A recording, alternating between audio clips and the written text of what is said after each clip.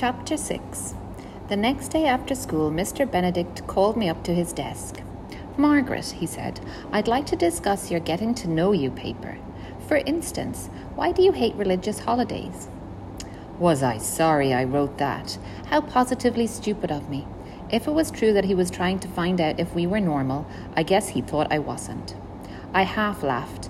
"Oh, I just wrote that," I said. "I really don't hate them at all." "You must have had a reason. You can tell me. It's confidential." I raised my right eyebrow at Mr. Benedict. I can do that really good. Raise one without the other. I do it whenever I can't think of anything to say. People notice it right away. Some people actually ask me how I do it. They forget what we were talking about and concentrate on my right eyebrow. I don't know exactly how I do it. What I do is think about it and the eyebrow goes up. I can't do it with my left, only my right. Mr. Benedict noticed, but he didn't ask me anything about how I do it. He just said, "I'm sure you have a perfectly good reason for hating religious holidays." I knew he was waiting for me to say something. He wasn't going to just forget about it, so I decided to get it over with in a hurry. "None of those holidays are special to me. I don't belong to any religion," I said. Mr. Benedict seemed pleased, like he had uncovered some deep, dark mystery. "I see. And your parents?" "They aren't any religion. I'm supposed to choose my own when I grow up, if I want to, that is." Mr. Benedict folded his hands and looked at me for a while. Then he said, "Okay, Margaret, you can go now." I hoped he'd decided I was normal. After all, I lived in New York for 11.5 years, and I don't think anybody ever asked me about my religion. I never even thought about it. Now, all of a sudden, it was the big thing in my life. That night when Grandma called, she told me she'd gotten a subscription to Lincoln Center for the two of us. We'd meet one Saturday a month, have lunch, and then go to a concert. Grandma really is clever. She knew my parents would never say no to one Saturday a month at Lincoln Center. That was culture, and they thought culture was very important. And now Grandma and I would have a chance to spend some time alone. But I was glad that Lincoln Center didn't start right away because I didn't want anything to interfere with Bra Day. First thing on Saturday morning, Moose Freed arrived to cuss our lawn. My father sulked behind a sports magazine. His finger was a lot better, but it was still bandaged. I sat around outside while Moose cut the grass. I liked the way he sang as he worked. I also liked his teeth. I saw them when he smiled at me. They were very clean and white, and one in the front was a little crooked. I pretended to be really busy reading a book, but the truth is I was watching Moose. If he looked towards me, I put my nose back in the book in a hurry. Moose would be number 1 in my boy book if only I was brave enough. But what would Nancy think? She hated him. After lunch, my mother told my father we were going shopping. We still had our same car, but my mother thought we needed 2 now, because there weren't any buses in Farbrook, and taxis were so expensive. My father said he'd see, but I knew we'd be getting another one soon. My mother can talk my father into anything. My mother drove to a shopping centre where there was a Lord and Taylor. I had on my blue plaid dress and my loafers without socks, and my 3 band-aids on my blisters.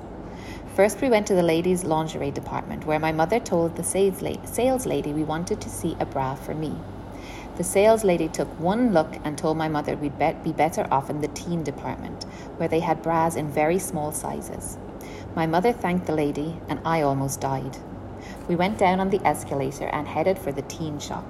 They had a whole display of underwear there, bras and panties and slips to match. All I ever wore were white underpants and regular undershirts, sometimes a slip if I was going to a party. My mother went to the counter and told the sales lady we were interested in a bra. I stood back and pretended not to know a thing. I even bent down to scratch a new mosquito bite. "Come here, dear," the sales lady called. I hate people who call you dear.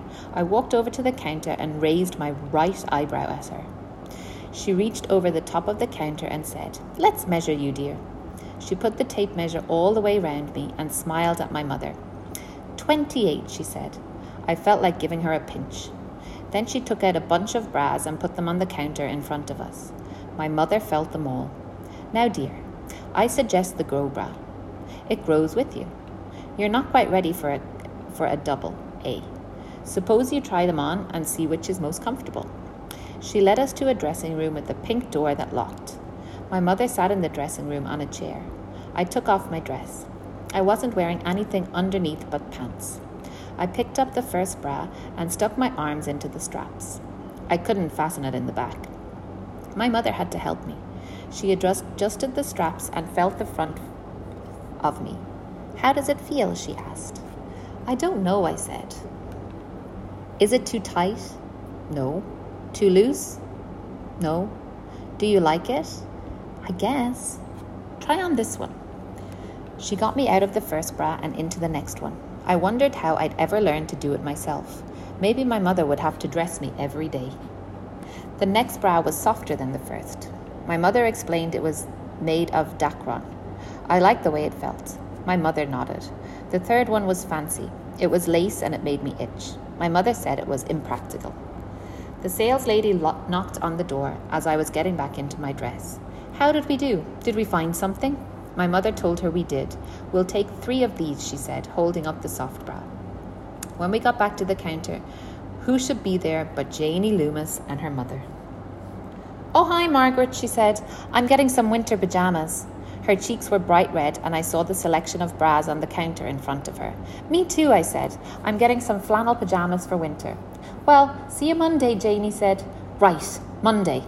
I was plenty glad that my mother was down at the other end of the counter paying for my bras.